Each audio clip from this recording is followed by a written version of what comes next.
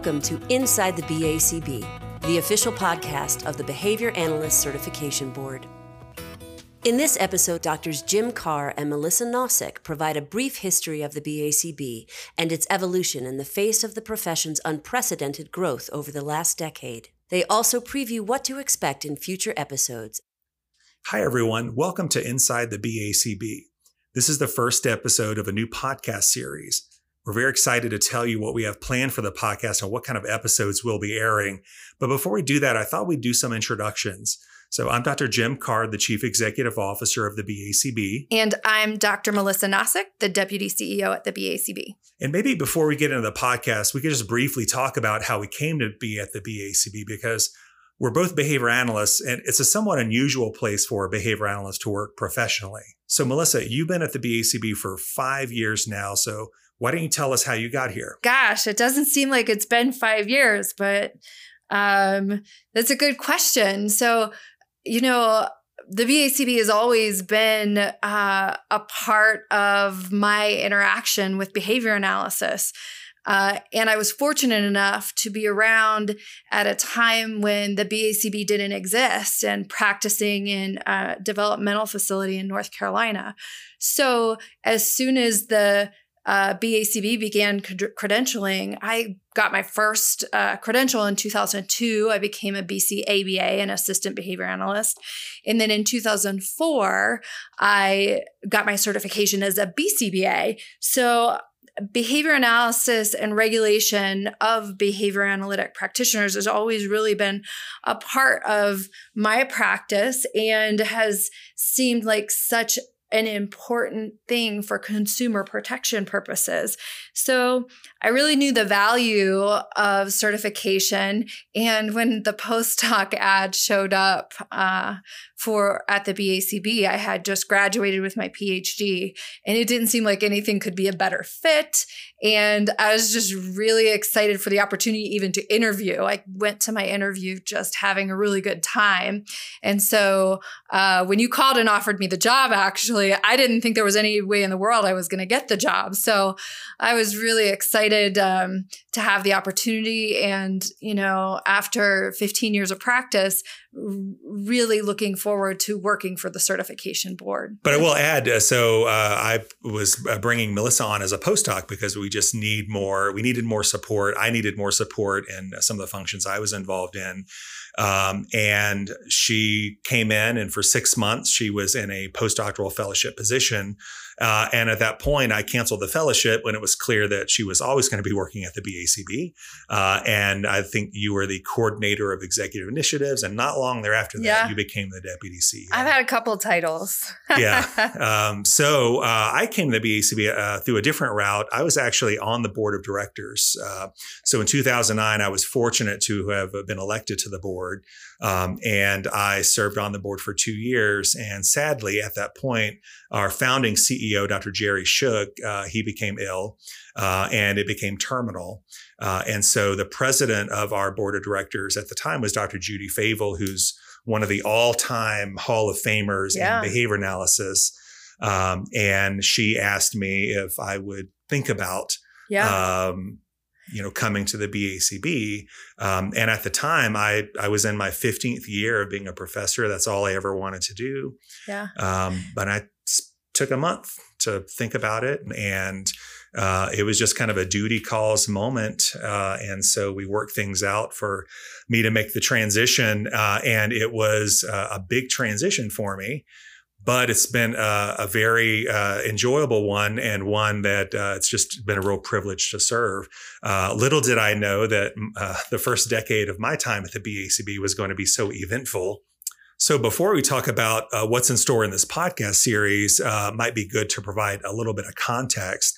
So as some of you may have noticed, over the last decade, our profession has experienced unprecedented growth.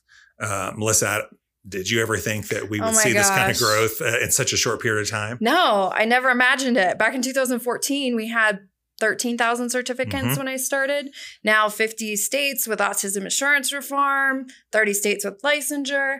And now here we sit, we just celebrated in June 100,000 certificates at the BACB. Did you ever think, like, when you took the job that No, I'll answer before you finish that sentence. Absolutely not. In fact, one of the first things I did at the BACB was we had a newsletter coming out. So I remember the lead article was BACB exceeds 10,000 certificates. Oh my gosh. And that was 7.5 years ago when I wrote that article. I never, ever thought we'd be talking about 100,000, in less than a decade. And what's interesting is many professions, maybe most and perhaps all other professions did not have this kind of rapid growth. I think part of it was the kind of point in time when this has happened. But most behavior analysts and behavior technicians interact with the BACB on a regular basis, right? So they get emails from us, they apply, they recertify, they renew. And so I think that as a national organization, we're kind of on their radar in a way. And I think that sometimes we get conflated with the cause of the growth in the profession. In other words, people think that the existence of the BACB in our certification programs is why we've had this growth in recent years, but that's actually not true at all. So if you just think about the first 10 years of the BACB, right? So the BACB was founded in 98. The first BCBAs were certified a year later in 99. And in the 2000s, there was some growth in the number of certificates, but not a lot. And in fact, if you actually look at the graph that we display, and that's on our website, you'll see very modest increasing trend, very stable, not a lot going on that would actually produce an increase or an acceleration in the data. But right around 2010, between 2010 and 2013, you see that data path start to show a very different trend. And what happened was the work of our colleagues at Autism Speaks and working with advocates and behavior analysts in different states, passing all of this autism funding legislation. That was the MO. Yeah. Right? People don't become certified because a certification exists. They become certified when there's a reason to do so. Yeah. And so I think in the early days of the BACB, most of us who got certified, we didn't need it yet. But we did it because it was the right thing to do for the profession. And we figured at some point this would be meaningful. And that did happen. But it was all of this funding. And what's interesting about that story is the demand for ABA services in the autism area did not come from behavior analysts.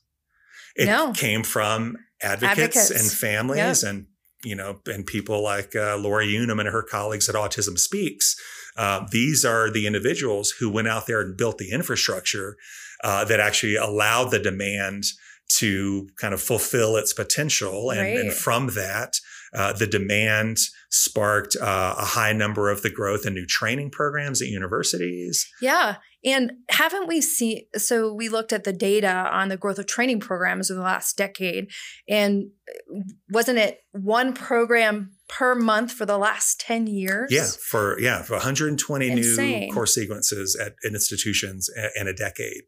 And so that's kind of what happened, right? There was a demand for services, then the university training programs get developed and they're, kind of playing their role. And then we're really downstream from all of that, right? Right. And after people are trained, we're the endpoint. After training, then they come to us and they get certified. So it's not the BACB that has caused the growth. We've been a part of it, but it's the demand for services. And this could replicate if the world finds out what we have to offer other practice areas. Yeah, absolutely. So one of the challenges at the BACB is we have to support our certificates. And so we have had to grow as an organization during this decade of rapid demand for the services from behavior analysts. And that's something that I did not expect at all. I knew we were going to grow, right? So when I came to the company, we were in Tallahassee, Florida. We had a couple of rented offices. We had just a handful of like 4 employees working out of there. And I knew that we were going to grow. We need to pick a city that would be good for growth and attracting a lot of young talent. And so that's how we ended up in Denver. Well, it's a good thing we're here in Denver because it's easy to recruit good employees. Yes, indeed. And we've had to recruit a number of them. So we now have 63 full-time employees. And when I was hired just under 8 years ago, I was number 6. I was number 12. 12, right. And that was 5 years ago. You were number 12. So in 5 years, we've added 51 new full-time employees, and we've got multiple job ads for other positions out now. We have 8 behavior analysts on staff out of 63 full-time, working in a variety of different domains. And it's no doubt we have definitely experienced some of the growing pains I bet providers are experiencing with all the demand. Oh, absolutely. Like our technology and just scaling up as quickly as we can to meet the needs. To meet the needs, right? Instead of meeting the needs of a client waiting list, we're meeting the needs of our certificates and, and a big part of the profession. So we've had to go from a few employees who did a little bit of everything. And then at some point we had multiple employees who did the same thing. And then we had teams and then we had departments. And in the last, 7.5 years, we have gone through 3 formal organizational charts. Yeah, absolutely. Do you remember in my first year, we had 2 people in customer service and I could hear them on the phones outside of our office. Absolutely. Just 2 people. And, the number of emails that they probably responded to is nowhere near what I think, what was it last year? 175,000 Last year we had 175,000 contacts. So emails and phone calls in a single year. Our customer service team now is 16 full-time employees. All they do is talk on the phone and respond to emails. And they're overseen by someone who has a PhD in OBM. But we've had to develop the structure. We've had to develop ways of doing things. Dr. Molly Luke. Dr. Molly Luke. She's on the case. Yeah, she's our OBM expert, kind of working on helping our kind of improve and manage our customer service function.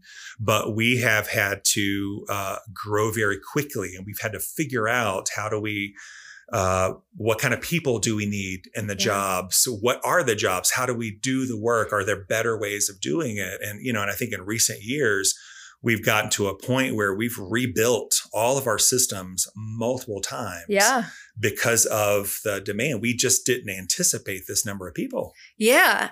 Adaptability is definitely an employee characteristic that isn't just a nice to have. It's a need to have. Absolutely. Changes on a regular basis on job roles. A frequent basis. And in fact, in a lot of companies, you hear, why do you do it that way? Well, we do it this way because we've always done it that way. It's the opposite at the BACB. It's almost like, hey, you've done it this way for 2 years. Why haven't you changed it? Right? That's exactly right. And that's just the way it is. And our kind of internal mantra is scalability. Yeah. If we are processing applications or responding to customer service or routing cases through our ethics department, we have to ask ourselves, can we still do it this way in 5 years when maybe we have 200,000 certificates? And if the answer is no, we got to change it. We can't do it that way anymore. It's an environment that's changing when your whole interview process surrounds questions and assessments about the flexibility and adaptability of a new employee. That's who we need working at the BACB. Absolutely right. So just as the profession has grown a lot in recent years and our kind of infrastructure around practice and all of these services being delivered, that is under development and incomplete. The same thing is true about the BACB. I mean, we've had to, as I mentioned, hire a lot of people, figure out how to do the work, where to put all these people, build new buildings. And we are not there yet. Yeah. At some point we will reach our steady state and how we do certain things. And I know that I say that a lot and you guys tease me for implying that the steady state might be right around the corner, at least in terms of our infrastructure. But the truth is it's probably not. We don't know when the demand for services in this area is going to start to cool. Mm-hmm. Last year, we had over 5,200 new BCBAs in a single year. I never, ever imagined. Crazy. I mean, we didn't have that until like 10 or 11 years into the company. And now we're having it in a single year. And so our infrastructure is still under development. Yeah. And so, for instance, I mentioned earlier how, we've got 16 full-time employees in customer service and OBM, and we were, staffed up at the time and expecting, a little bit of growth.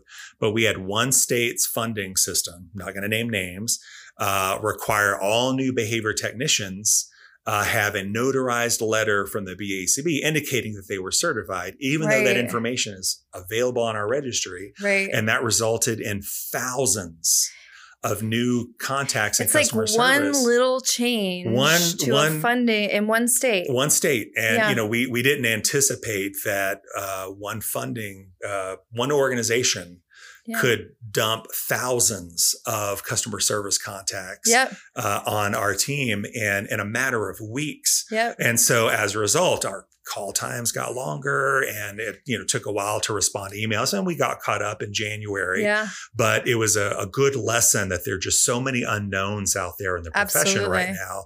And so our goal now is to try to be overstaffed so we can absorb that kind of cushion when it happens. But even with all the resources that we had put into place, and we put tremendous resources in place, especially in customer service, this was an unforeseen variable. It was. And we're just adding resources all over the company to help communicate better, which, speaking of the podcast, so we have an entire media and communications team.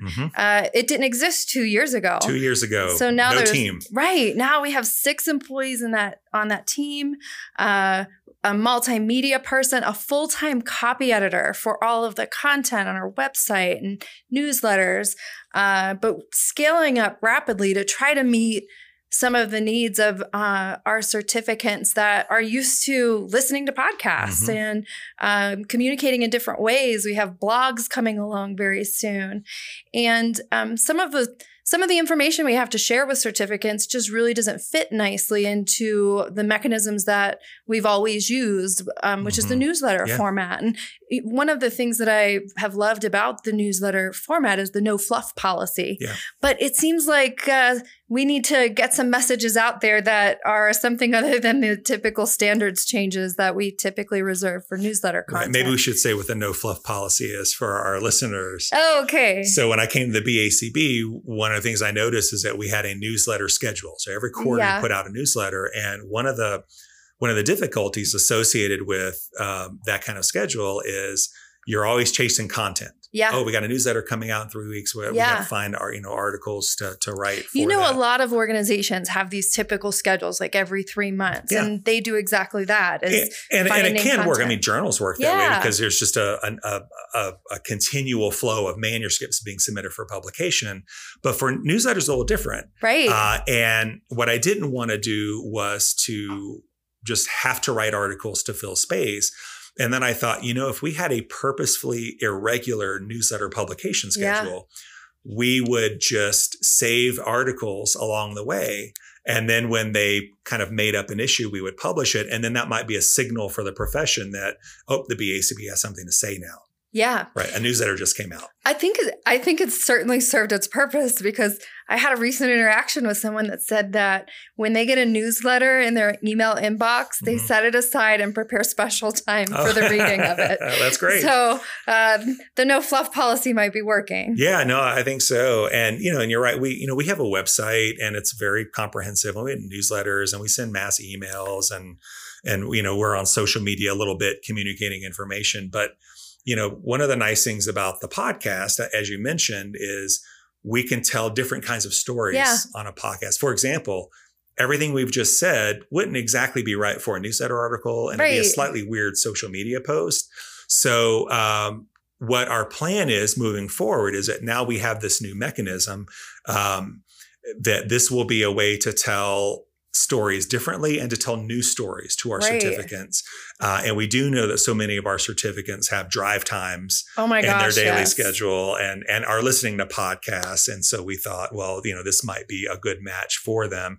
And we listen to a ton of podcasts, and we frequently trade, hey, I got this new podcast, you should check this out. So our plan is when this episode launches, within the next couple of months after that, we'll have a handful of other episodes come out. But then at some point, we will probably go to an irregular schedule. Yeah. And that's okay, because the nice thing about a podcast is you can subscribe to it, ignore it. And then when there's a new episode, it just shows up in your feed and you are good to go. I always get so excited when I have some new podcasts that are some of my favorites. Me too. I have 2 or 3 that are favorites. And on the days that new episodes come out, I'm very excited about the drive into the office. I have to admit that sometimes I drive around the building to finish an episode. But that's okay. I've done the same thing, actually. Why is Jim sitting in his car in the parking lot for 7 minutes? So that's the plan. And our stories are really going to vary. We will tell stories about the profession. We will have some episodes that feature specific departments and teams in the BACB. And so... and tell some stories about subject matter experts and security and different departmental functions at the BACB. Absolutely. So each one's, they're going to be different. Some of them are going to be very brief. Right. We might have little kind of digest updates periodically. Some of them might be long form, where we tell you, for example, we have an episode on the history of our ethics code. Yeah. It's a very interesting really story. And that's coming. And so, but again, rather than saying that our podcast is going to be this format, rather than focus on topography, we're going to focus on the function. So when we have something we think is interesting and informative and appropriate for the podcast mechanism, then an episode will come out. But we can't tell you how long they're going to be, or if they're going to be an interview format versus a conversation. But that's just appropriate. Right. This is another communication channel, and it gives us that flexibility. So we're going to use it. I'm really excited to start putting some additional content out, especially because we've had requests of this nature. Absolutely. Yeah. So Jim, how will our listeners get access to this content? So our podcast is going to be available on all the major services, iTunes and Spotify. So what we recommend is that you just subscribe to the podcast. And then when we do have an episode come out, you'll have it in your feed. And again, early on, we'll have a number of these being published, but at some point, there may be months between episodes because we don't yet have something to say. And so subscription is the best way to get the content. We're also going to have a web page on our website devoted to the podcast where the episodes will be available, and we'll have show notes and resources and that sort of thing. And I think that's it for now. So as you start listening, if you have any feedback or suggestions of how we can improve the podcast series, please let us know. Send us your feedback. And we're excited about this, and hopefully you will find it useful. And we will see you in the next episode. Thank you for listening to Inside the BACB. Don't miss future episodes. Subscribe now.